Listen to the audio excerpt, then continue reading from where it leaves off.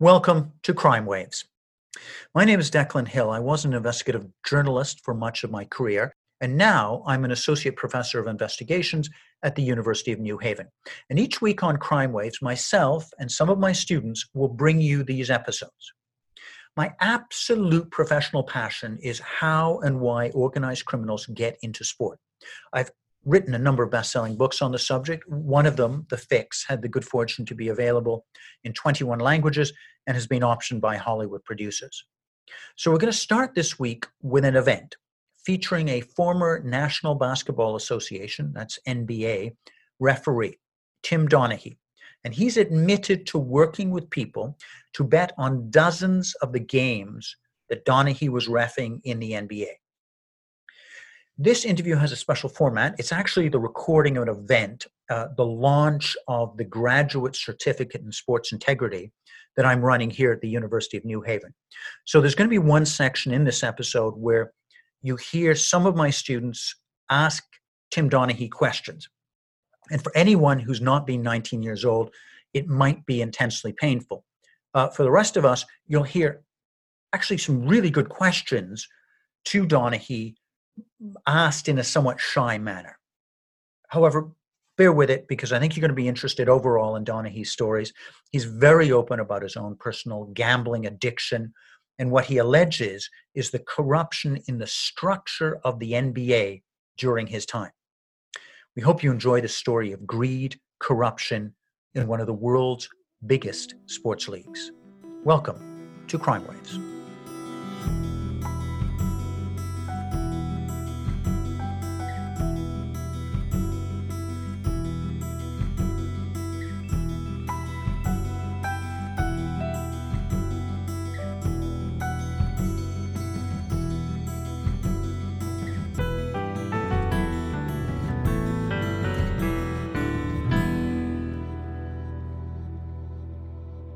Let's turn now to our main speaker of the night.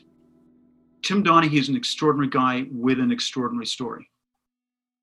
If you've done any research, you cannot overstate how controversial a figure he is.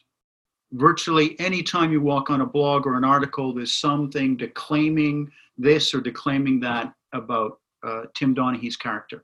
I'd like to state my personal perspective.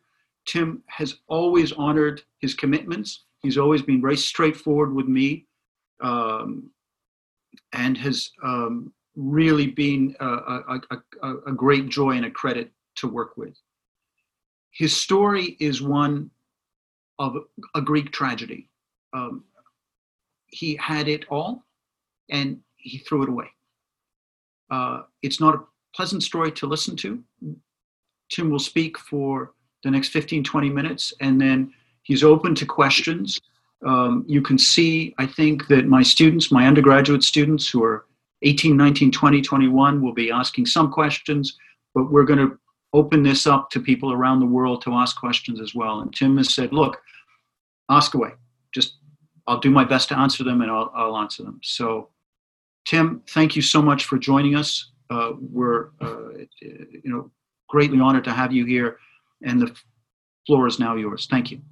I appreciate you having me, and I thank you from the bottom of the heart, because every time I get the opportunity to speak in front of 5, 10, 15, thousands of people, I think it's an opportunity to possibly avoid somebody else from making a poor decision that's not only going to affect themselves, but the people that they love the most, and that's their family. So with that being said, I'd like to give you the short version of the story, because I feel when in a group setting like this, questions and answers are something that can really allow people to get to the bottom of what I did, how I did it, and maybe how they can avoid making some poor decisions in their life. So with that being said, I was an NBA referee for 13 years. I grew up in a Irish Catholic family out of Philadelphia, Pennsylvania. Went to the best schools, Cardinal O'Hara High School and Villanova University.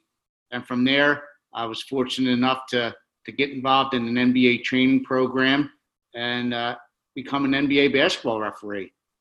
With that being said, unfortunately, I started to hang out with the wrong people and hang out at country clubs and got hooked on gambling. And it was a situation where I loved the golf. I started betting on the golf course, spilled over into betting on college or professional sports, and then eventually going down to casinos in Atlantic City and being on the road, going to casinos on the road. With that being said, I was hanging out with a great guy named Jack, who came to me one day with the Philadelphia Daily News and said, "Hey, listen, we're betting on a lot of stuff. What about the NBA? You have a little bit of inside knowledge. Can you give me some tips?" I really didn't think much about it, other than the fact I had just come from home and looked at who was refereeing that night. So with that being said, relationships existed within the NBA, positive and negative.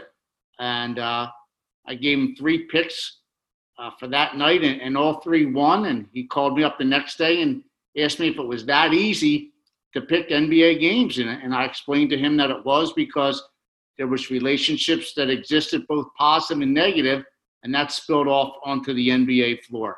And people would put at advantages and disadvantages based on who was refereeing the game. And, I crossed some lines that I should have never been near.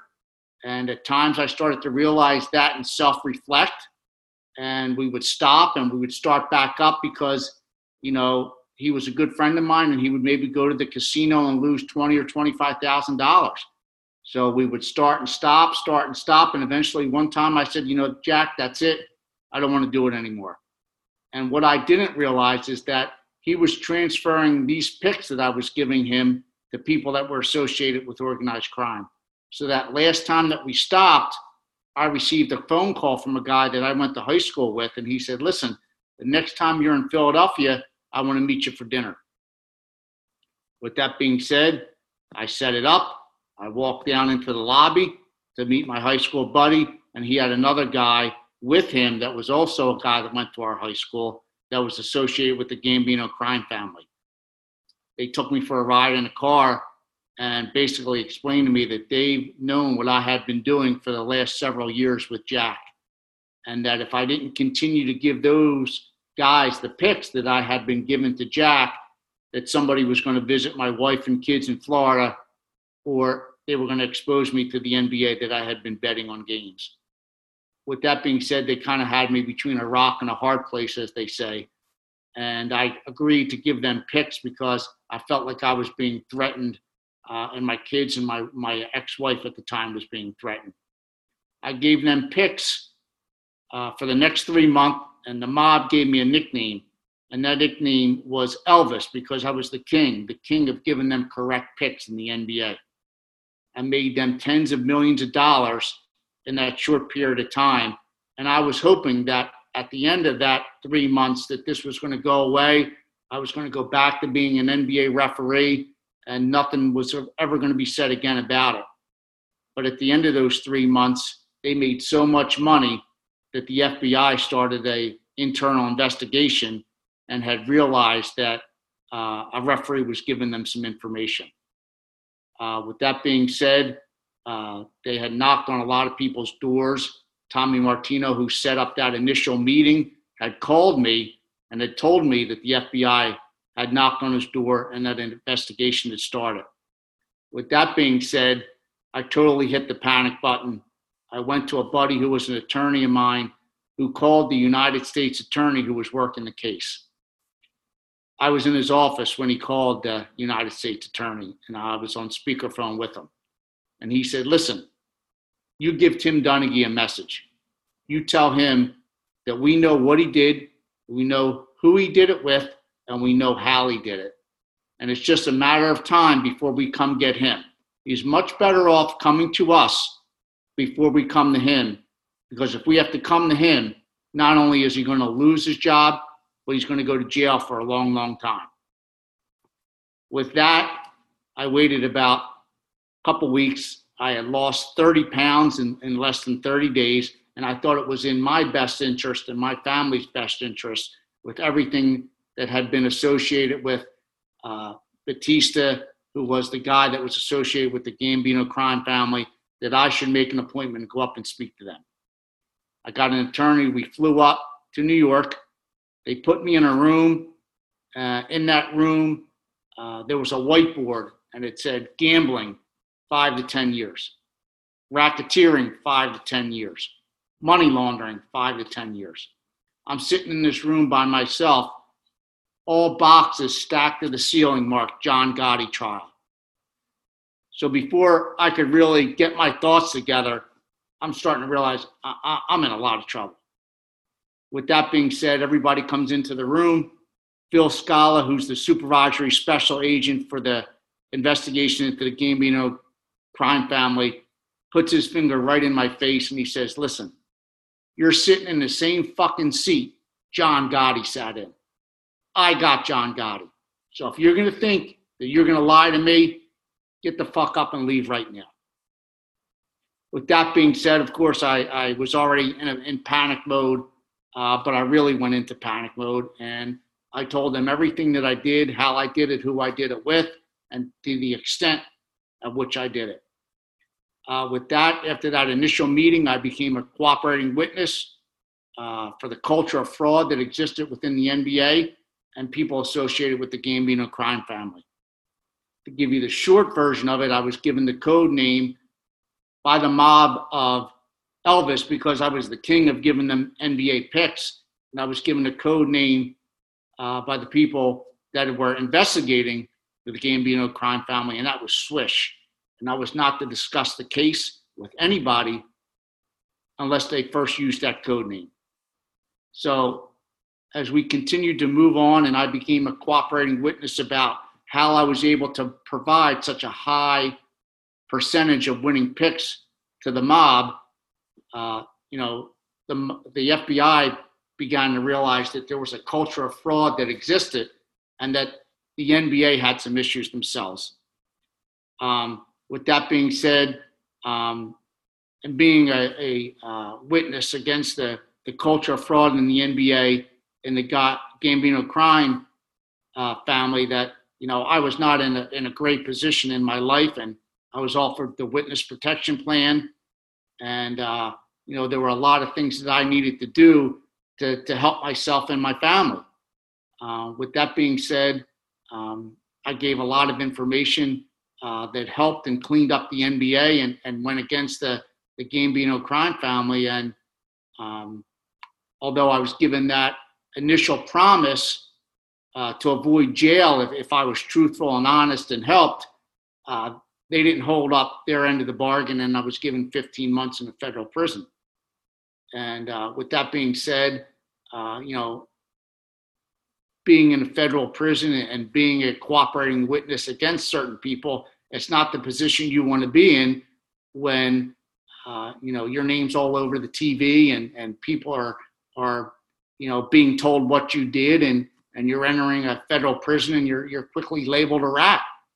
And unfortunately for me, I was beaten up in prison, and I've since had 3 knee operations to try and alleviate the pain from being attacked in prison from people that claimed that they were associated with the Gambino crime family.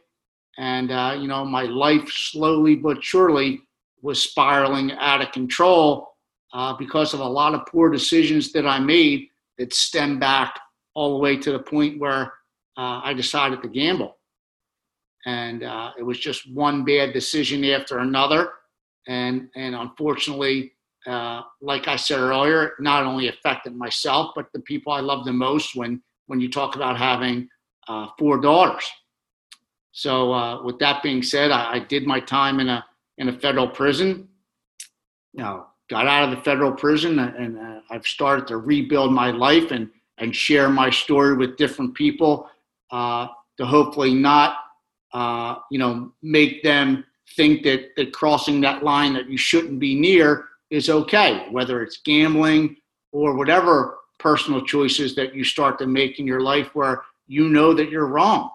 So I've been very fortunate to meet people like yourself that allow me to share my story and allow me to hopefully get people not to cross that line that you really shouldn't be near in life, especially when you're very fortunate to have a high-profile position like I did as an NBA referee, making close to $400,000 a year, traveling across the country, running up and down the floor with the greatest athletes in the world. With that being said, I think when you talk about, a lot of the positions that a lot of these guys are in that we spoke to earlier today and have access to these young college adults that, haven't been in the position to really make poor decisions in their life. I love the fact that I can maybe share my story and let these young individuals know that poor decisions are something that, affect a lot of different people. And the worst thing for me with my poor decisions was of course, my 4 daughters, but my father was a top college basketball referee throughout the country, refereed the Final Four for 4 straight years. So with that being said, we had so many connections within the basketball world that it was not only an embarrassment for me, but for my father too. So it's something that I really get, in depth about in the book that I wrote, Personal Foul. So, it's something that I love to share the story to a certain extent because I feel like I can get to people and try and touch them into realizing how important decisions are to helping, a lot of other people in the world. So, with that being said, I think that there's a lot of questions that people have in regard to the story. And rather than getting into so much depth about the story, that I think, a question and answer situation is something that, helps more than me kind of rambling on and talking about the story to the point where, some people may be bored or really start to drift off a little bit. So, with that being said, I no questions, as I say to you, at any point are off limits. I have nothing to hide when you're, in the position I am in and what I've gone through. I like to be an open and honest book because, as Phil Scott, likes to say, he was the guy who pointed his finger in my face, felt that I was so open and honest that, he wrote the foreword for my book, and I'm very grateful for that. So, with that being said, whatever anybody has in regard to how I can help them understand what I did and maybe why I did it, that, there's opportunity there for us all to learn. Tim, thank you very much. I can guarantee you that no one is bored by this conversation, and it's been really an eye-opener. I know we've got a bunch of questions coming in. I'm looking at my screen. We've got 10, 11 coming in. But as the moderator, I'm going to ask the question that is the elephant in the room. You know what's coming down the pipeline now. Everybody wants to know the answer to this. Did you match fix games in the NBA? Aside from sports gambling, did you match fix? I think that's a great question, and it's a fair question. And here's how I like to answer that. Did I make calls in games that put teams at advantages or disadvantage? Absolutely. But with that being said, the NBA dictated to the referees what they wanted called and how they wanted them called. For example, if there was a 7-game series in the playoffs and a team was up 3-0, they would put the 3 referees or the 4 referees with an alternate into the meeting and go over previous plays that happened in the other games and tell them what they wanted them to concentrate on that night. And it always went in favor of teams that were down in the series and against teams that were up in the series. So with that being said, they were always trying to extend those series in a way that was beneficial to more games, more revenue, and a situation where it would go from 3-0 to 3-1, possibly 3-2, or extended to a 7-game series where, it was more revenue for everybody involved. Tim, let me unpick this. There's a fantastic book by a guy, Brian Toohey, called The Fix Is In, where he talks about this being systemic. I want to stress that you're talking about the NBA between 2003 and 2008. There have been substantial changes in the NBA since those days. But you're implying that there was a organized systemic corruption to push the series towards the big teams or the big markets. Is this right? I'm not implying. I'm flat out telling you that we would walk out of those meetings as 4 referees, 3 on the floor and an alternate, and say, "Oh, geez, they really want the Lakers to win tonight, or they really want, the Pistons to win tonight." And I talk about different stories in the book where I'll give you an example where Dallas was playing the Houston Rockets back in the Yao Ming days, and Houston was up, I believe it was 2-0, heading back to Houston. And everyone knows the history of the NBA. If you're up 2-0, you're heading back to your home floor, there's a good chance you're going to win that series. Mark Cuban was so vocal in complaining about Yao Ming traveling in the post, Yao Ming setting illegal screens, that he bitched and complained so much to the league office. That's all they concentrated on in the meetings with the NBA referees. And Dallas went in and won the next 2 games on Houston's home floor and ended up winning in 7 games. So, there's a lot of things that took place in those situations to where, things dictated by the NBA league office, dictated to the referees in a situation where teams were put at advantages and disadvantage. And with that being said, the NBA dictated to us what they want to call it on the floor, and teams were put at advantages. Tim, we've got now 22 questions. We're going to get through them. I'm going to give a chance for my students to ask as well. But I just want to make sure that my credibility is on the line here and that I'm asking you tough, rigorous, fair questions. And not to interrupt you, but as I've said in the past, and nothing's off limits, please ask me or have your students. Let me ask you this question directly. You were betting on yourself as a referee in those games. How could you not have been biased towards a team that you're going to make $5,000-6,000 on if they won the game? How is that possible that you could have not favored them? Great question. Before I made a decision on what team that I passed along for the Gambino crime family to bet on, I knew what took place in that meeting. So as soon as we left that meeting at 11 a.m. With the people from the NBA league office, I knew who was at advantage or disadvantage. And not to, put myself up on a pedestal or not to make myself look good, but there were situations where we were winning 80 to 90% of the time. So if we lost a game, I really wasn't concerned about that.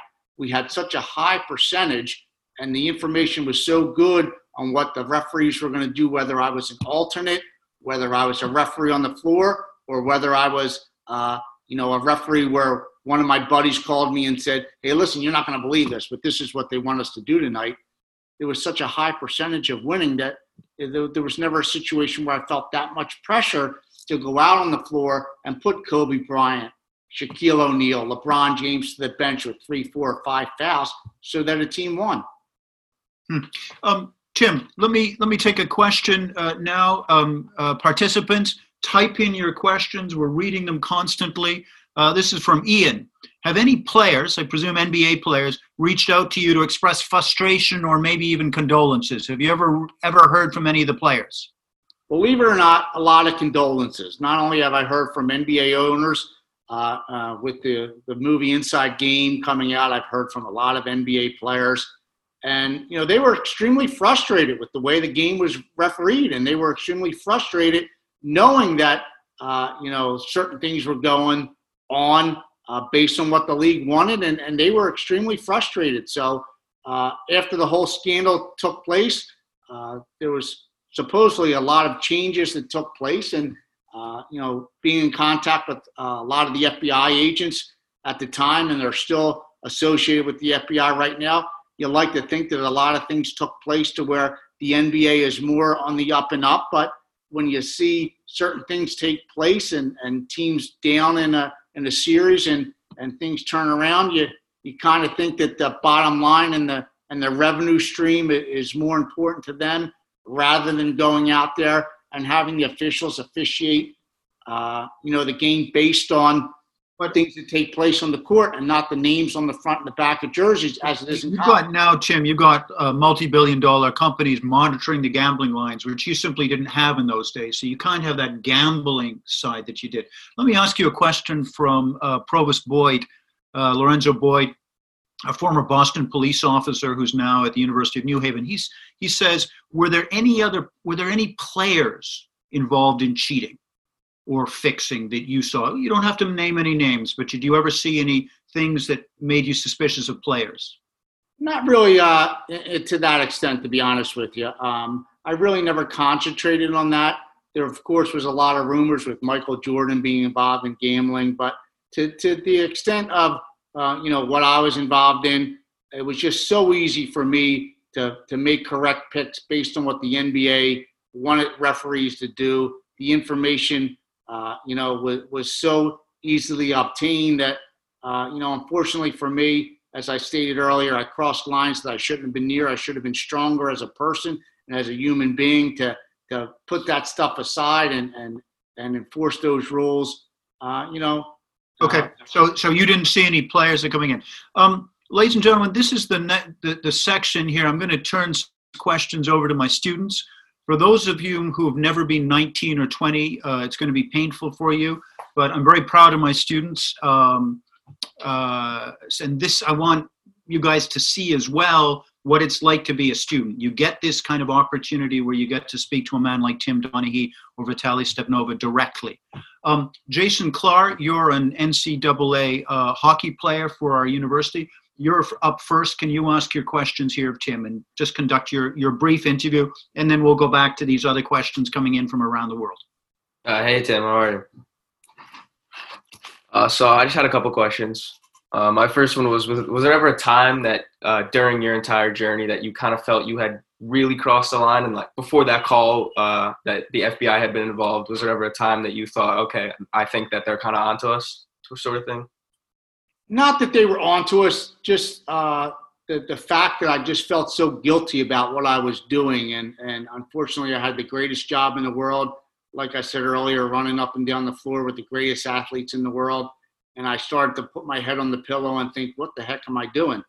I have a great life, a great family. And unfortunately, I started getting up against the line and then crossing the line and jumping over the line and doing things that I shouldn't have even been near because of the people that I was hanging out with. And, unfortunately for me, the weak mindset, that was, in me that made me do things that I shouldn't have been doing. Right. That totally makes sense. I mean, it's hard to pass by all of those things that are come by, all the money that you could possibly gain into. So, but also, when you talk about making $400,000 a year, the money shouldn't have been a aspect in it. My problem was I just enjoyed the excitement of gambling. I love the fact that I had this inside information, almost like I had the winning lottery numbers before.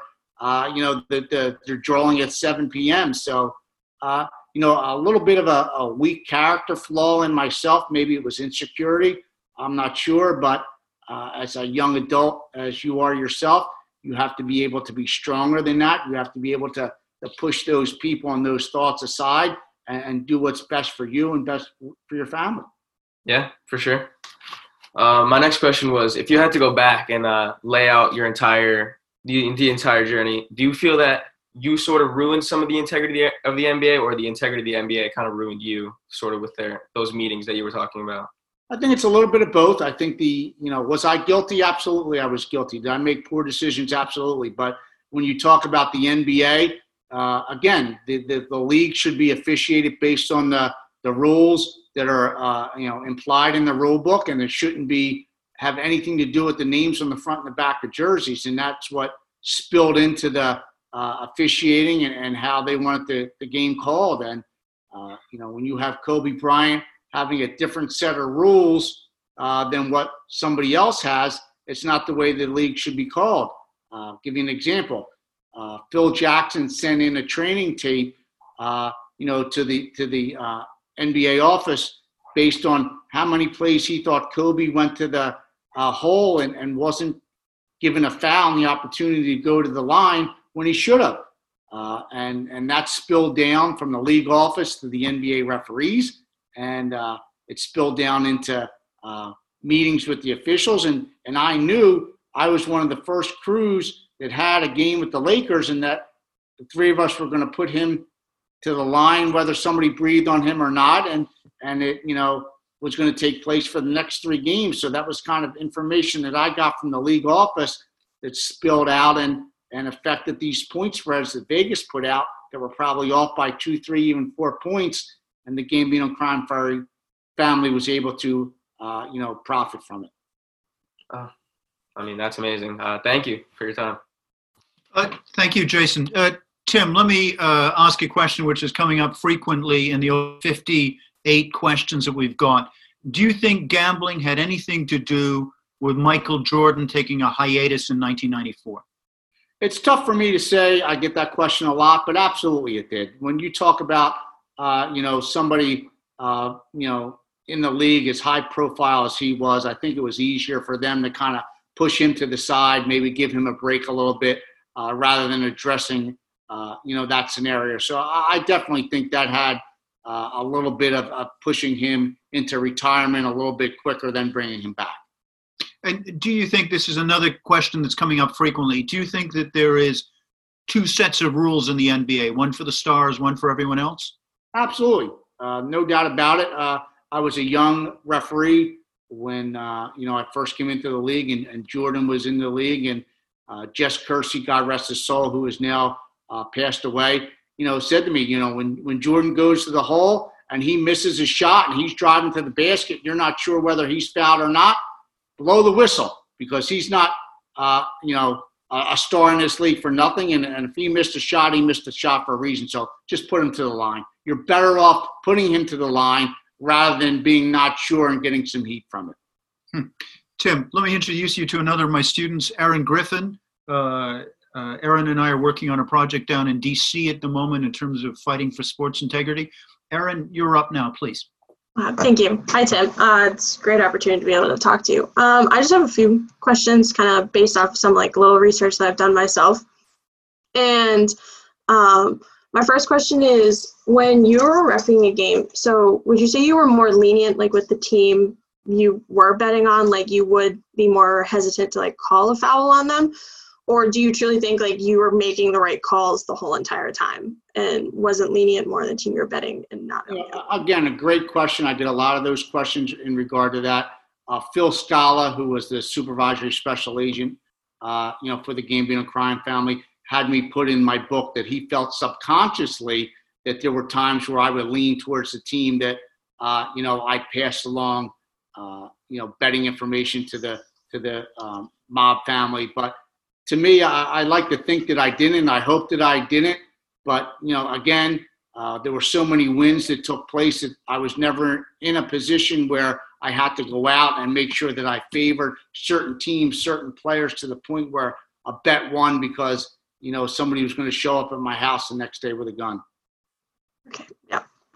Thank you for that. And my other question is, as I was doing some reading, there was brought up about Shauna Vircher, your publicist. And I was just wondering if it was true that when you were asked to take a polygraph by her, to straight up be asked if you did fix any of the games, and you had said you couldn't because you would fail it. That was an absolute lie with her. She stole $250,000 from me. So when everything was going down, she was trying to do everything she could to discourage me from suing her, which I ended up suing her and winning $1.8 million. But there were times where I did take a polygraph and I passed, and the FBI was given the opportunity to give me a polygraph, but they felt there was no need to do that. So anything that she comes with a lot of fabrication and has no truth to it. Okay, perfect. Thank you so much. Thank you. Aaron, thank you for those questions. Let me pull one out.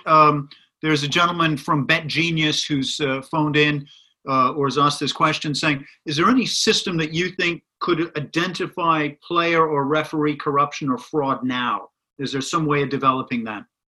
I think what you have to do is you have to give the referees the confidence to go out and officiate these games based on the rules written in the rule book and not the names on the front and back of jerseys. I think you have to distance the officiating staff from the league office, put them in a central location in maybe Dallas or Atlanta, and really have somebody run the officiating program that has nothing to do with the league office, so that there's no need to advance a team or a player or situation, from the NBA league office's agenda.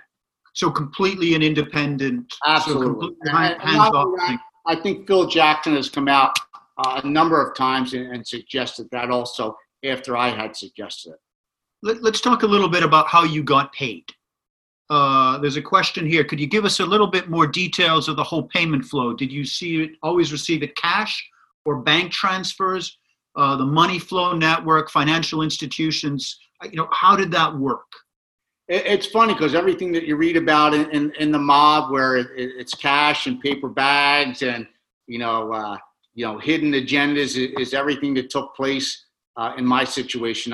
Tommy Martino flew into different cities with me, paid me cash and brown paper bags, just like they do in the movies. So it was a situation where a lot of that stuff that you get from the mob and you read and you think about is what took place with me. Question coming in from Lebanon, Noor Nasrallah. Quote, prison makes you think. Did you already decide that you want to change your life while in prison, or did it happen after you got out?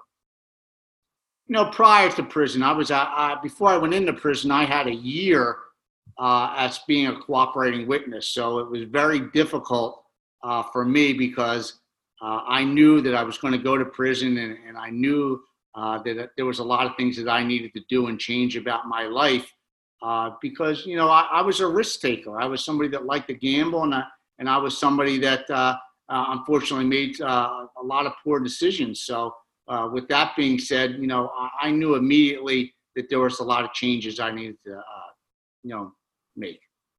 I got a question here, both from New York and also our colleagues over in Austria. They're extremely upset that in the big long list of countries that I said at the beginning that I didn't mention Austria. So I'm sorry. Dankeschön, guys. I'm so sorry. But Scott in New York and the Austrians say, look, is there corruption and fixing going on in the NBA today? Is there a climate of fraud, in your opinion, in the NBA? Absolutely. Again, I think we touched about this a couple minutes ago, but when you look at the names on the front and back of jerseys, it comes into play when people are blowing the whistle. And fortunately for the NBA, when David Stern, God rest his soul, believe it or not, I will say that, when he said some things, and when a reporter asked him at one point, what is your ideal matchup for the NBA Finals? He said, my ideal matchup would be the Lakers versus the Lakers. And everybody got a big chuckle out of that, but he said it on national TV, and he said it because, that would bring the most global exposure to the NBA. So, with that being said, it's no secret that, New York, Boston, LA bring global exposure, bring more, attention to the league and bring more money to the league. So, Tim, that being said, that's David Stern. We've now got a new replacement in the NBA. They brought in a massive number of integrity issue things since your day. Let me go to another question, which is coming up frequently. We've now got almost. That real quick? Let me jump to this one because it's a question about the relationships and the referees. What do you mean by that when you talk about that? What are you exactly actually articulating there? There's positive and negative relationship, just like anything in life. But positive and negative, think about this, that exists between referees and coaches, referees and players, and referees and owners. So when you go out onto the floor and you are playing golf with Michael Jordan in the summer, he's going to get the benefit of calls that you may not give Larry Bird because you don't play golf with him in the summer. If you have a great relationship with Mark Cuban, you may not, give Dallas or his people the benefit of calls that you give to somebody else. So it all depends on those relationships. A lot of people hated Mark Cuban. I personally like the guy. I felt like the league office went out of their way to stick it to him every chance they got. And I think that's one reason why he lost that NBA Finals to Miami the first time they played. The head of officials, Ed Rush at the time, couldn't stand him. and it was no secret. So in those tape sessions, Ed Rush was pointing out everything that he could after Miami was up in that series. Dallas was up in that series to go against them. So it's just different situations that took place that put teams at advantages or disadvantages. Okay, Tim, I'd like to introduce you to Nicholas Malloy. Nicholas is one of my students. He was with me in Prato, Italy last year when we did an organized crime course together. He did a fantastic research project on the Hells Angels. And I respect this young man's intellect so much that he and I are actually writing a journal article on match fixing in esports. But Nicholas, the stage is yours. Please ask your questions of Mr. Donaghy. First and foremost, thank you for speaking to us today. I really appreciate it. In a 2019 interview between you and Patrick Bet-David, you had mentioned that NBA referee Dick Bavetta was the NBA's go-to guy to ref Game 6s of the playoffs because he would make the game series go to 7 games. So my question to you is, do you believe the NBA still uses its officiating staff to influence the outcome of their games? No, I do. I don't think to the extent that what they did with Bavetta. Bavetta would tell us, he was, quote, the NBA's go-to guy. He was put on Game 6s to make sure Game 7s took place.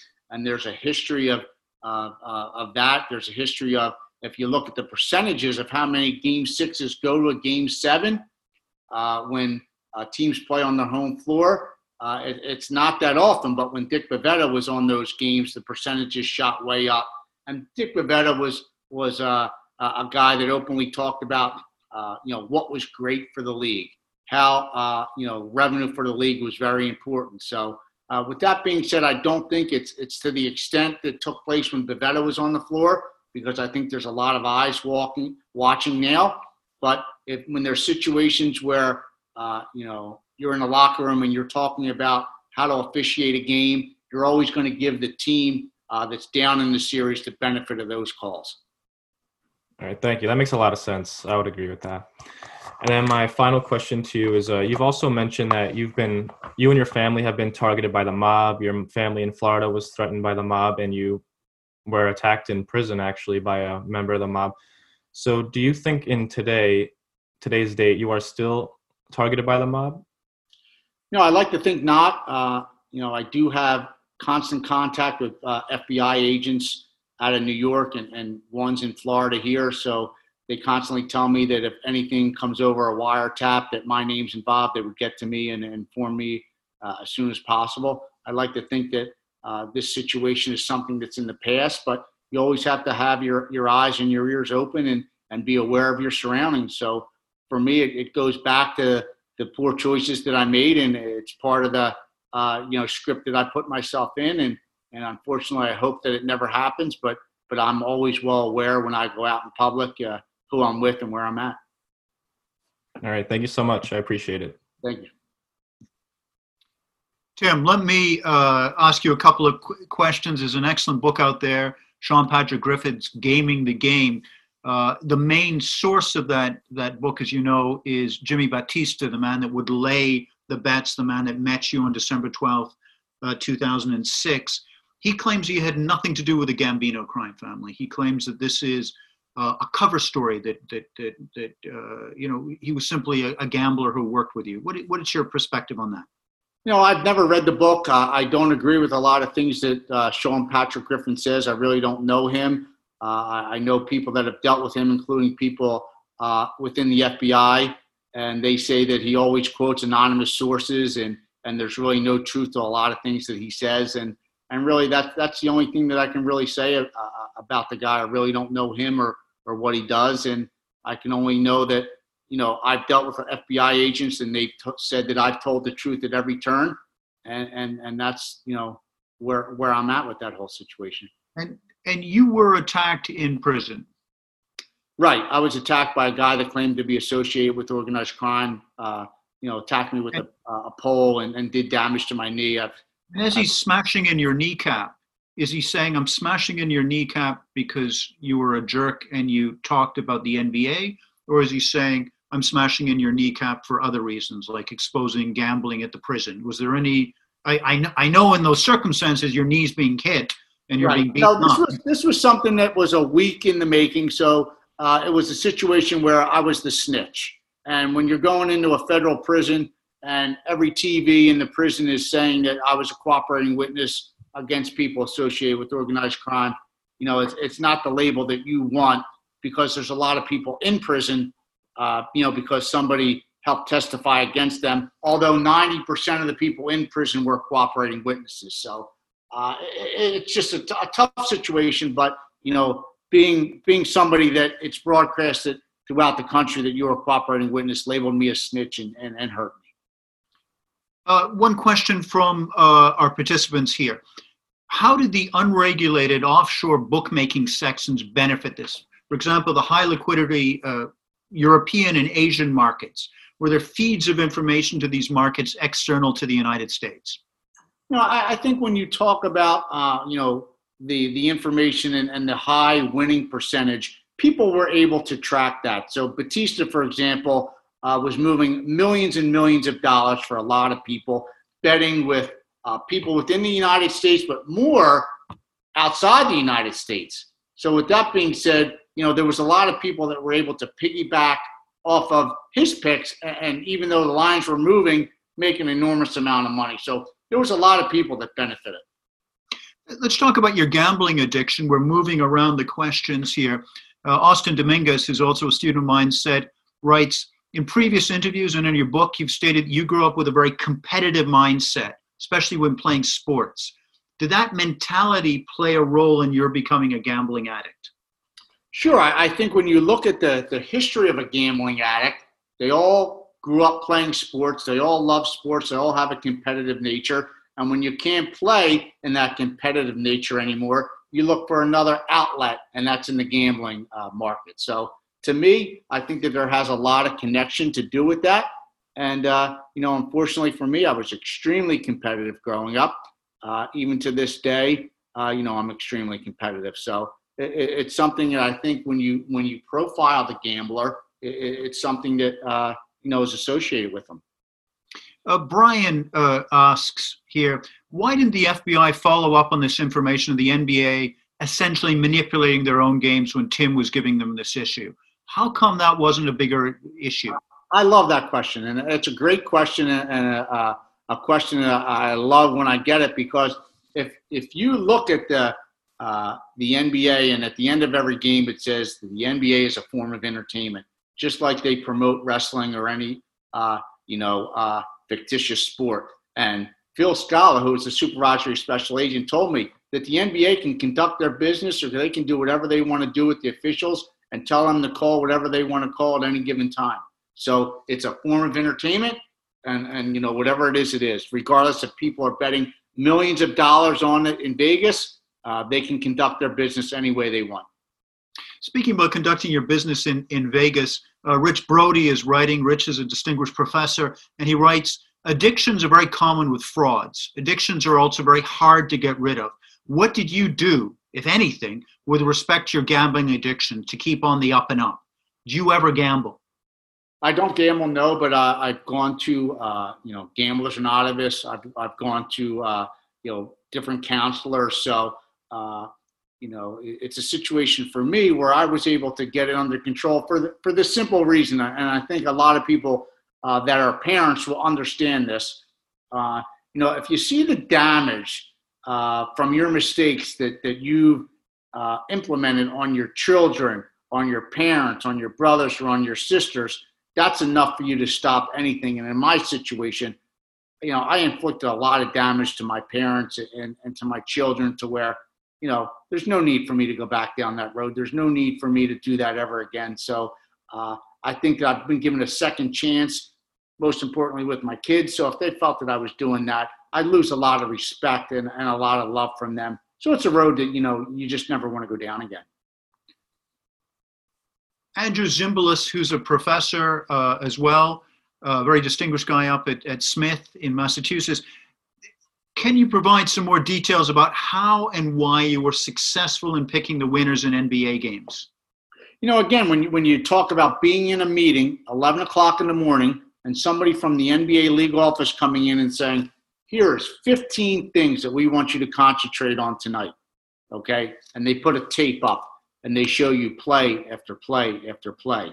Now, they're grading you on your performance that night, and you're possibly going to advance to a situation where you're going to go from the first round to the second round to the third round to the NBA Finals and make bonuses of $20, $30, $50, $100,000. You're going to do what the NBA league office wants you to do. You're going to make those calls. So with that being said, I knew that the referees were going to go out on the floor and do that, and teams were going to be at advantages and disadvantages. So if the line was, say, 4 or 5, with that information, it probably should have been 7, 8, 9, or even 10.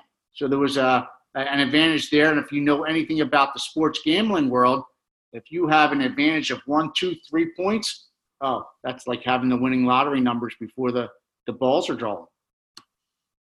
Let me bring in one of my students, Pablo from Ecuador. He's fascinated with international soccer and corruption and that. Pablo, please ask away. Ask Mr. Donaghy some questions. Hi, how are you? First of all, I just want to thank you to give us the opportunity to talk to you. So, before I just go to my question, I just want to say something quick. You in your book, Personal Fall, in chapter 6, you mentioned that the NBA, it's controlled by the small people. And my question is, do you believe that there was an act of conspiracy against you by the NBA in order to divert media attention to protect the industry by itself? I'm sorry, you went in and out there for a minute, Pablo. Could you repeat that? Sure, absolutely. So do you believe that there was an act of conspiracy against you by the NBA in order to divert media attention to protect the industry by itself? No doubt about it. I think one of the biggest problems that upset Phil Scala, who did the whole investigation, which got him onto my side, was the fact that David Stern went out and held a press conference when he told him not to hold any press conferences, to let this thing play out, to the point where David Stern was out making comments that I was one bad apple in the bunch, when at that point Phil was doing a big investigation, sending agents all over the country, talking to general managers, coaches, owners, and former referees, and they were realizing that I was telling the truth, that there were times where people from the league office would call the group supervisor and have them go in halftime and tell them to have referees call certain things. So there's no doubt about it. There was a big cover-up to make the league look better than what they were in this whole scenario. Okay, that makes sense. Thank you very much. And my second question is, why do you think the movie Inside Game shows a different scenario from reality? Well, I mean, obviously, Hollywood is Hollywood. Inside Game was not a perspective that I was involved with. It was Tommy Martino. And, again, Hollywood's Hollywood. They try to dramatize different things and put things out there to what they think is going to be the most appealing to the fans out there to make the most money. So, unfortunately, you do different things and you want to make the most money that you can. And I can't fault them for that. But, that movie really had nothing to do with me. Awesome. Thank you so much. Thank you, Pablo. Let me put you on the coals again, Tim. Are you still running your gambling advising site, your referee, refpicks.com? It comes and goes. If people want to get involved in betting the NBA, I love it because I like to talk to different people and find out, who they are, what they're about, and advise them on the ups and downs and the pitfalls of gambling. So again, if you're going to use gambling as a form of entertainment, I'll be more than glad to help you out. But aren't you as a former gambling addict, isn't that a very thin ice to be skating on? No doubt about it. But again, it wasn't my first choice of professions, but at the time before I got involved in other things and I started that, there wasn't much for me to do out in the workforce. So I got involved in it and it became so successful so quickly that I stayed with it, but it's not my primary source of income anymore. And it's something that was so successful at the time that I've just kept with it. All right. This is the final question. It's been repeated a number of times off this question and answer thing. And it's, do you think betting on basketball should be permitted? Should there be legal sports gambling? And I'm going to divide it into two things. Should there be legal sports gambling on the NBA? And there should be legal sports gambling on NCAA basketball, Tier 1. Absolutely, because it's going to happen either way, underground or overground with the mob. And I think if it's overground, there's a chance to regulate it. There's a chance for the each individual states to be able to benefit from the taxes. So with that being said, I think people are able to regulate it, monitor it, and you're going to see, we've had conversations with this before, you're going to see every arena throughout the country, you're going to be able to place a bet from the lower level seats when you sit there by swiping a credit card at some point. So I think it's better off that it's out in the open and it's regulated rather than keeping it underground with underground bookies in the mob. All right. Tim Donaghy, thank you very much for coming and sharing your experience, your time with us. I'd also like to thank Chris Rasmussen, Vitaly Stepnover, Bill Olson, Joan Gorman, and everyone around the world, particularly our European colleagues and friends. It's the middle of the night. It's now, I think, 1:30, 1:40 in the morning, and these people have kept with us also in Australia, New Zealand, and everyone. Thank you, everyone. Thank you, Tim. One more. At any time, if anybody has any questions, I'm available through email. And again, I'm an open book, and I'd be more than glad to answer any questions that somebody may have, after the fact that this is over. Thank you again, Tim. Thank you. Thanks, everyone. Have a good night, everyone around the world. Cheers. This is Declan Hill. One note from that interview. Tim Donaghy's allegations are about the NBA during his time in the early 2000s. And since then, the league has put in an enormous amount of changes to prevent anything similar from occurring. I hope I made that clear during the interview. Thank you again for listening to the episode. We greatly value your time. If you appreciated the content, please go to our website and do the usual, like us and follow us on social media. Next week, join us again on Crime Waves. We're going to have an extraordinary tale of organized crime in international sports that, unlike the Donaghy case, is happening right now. Do please join us.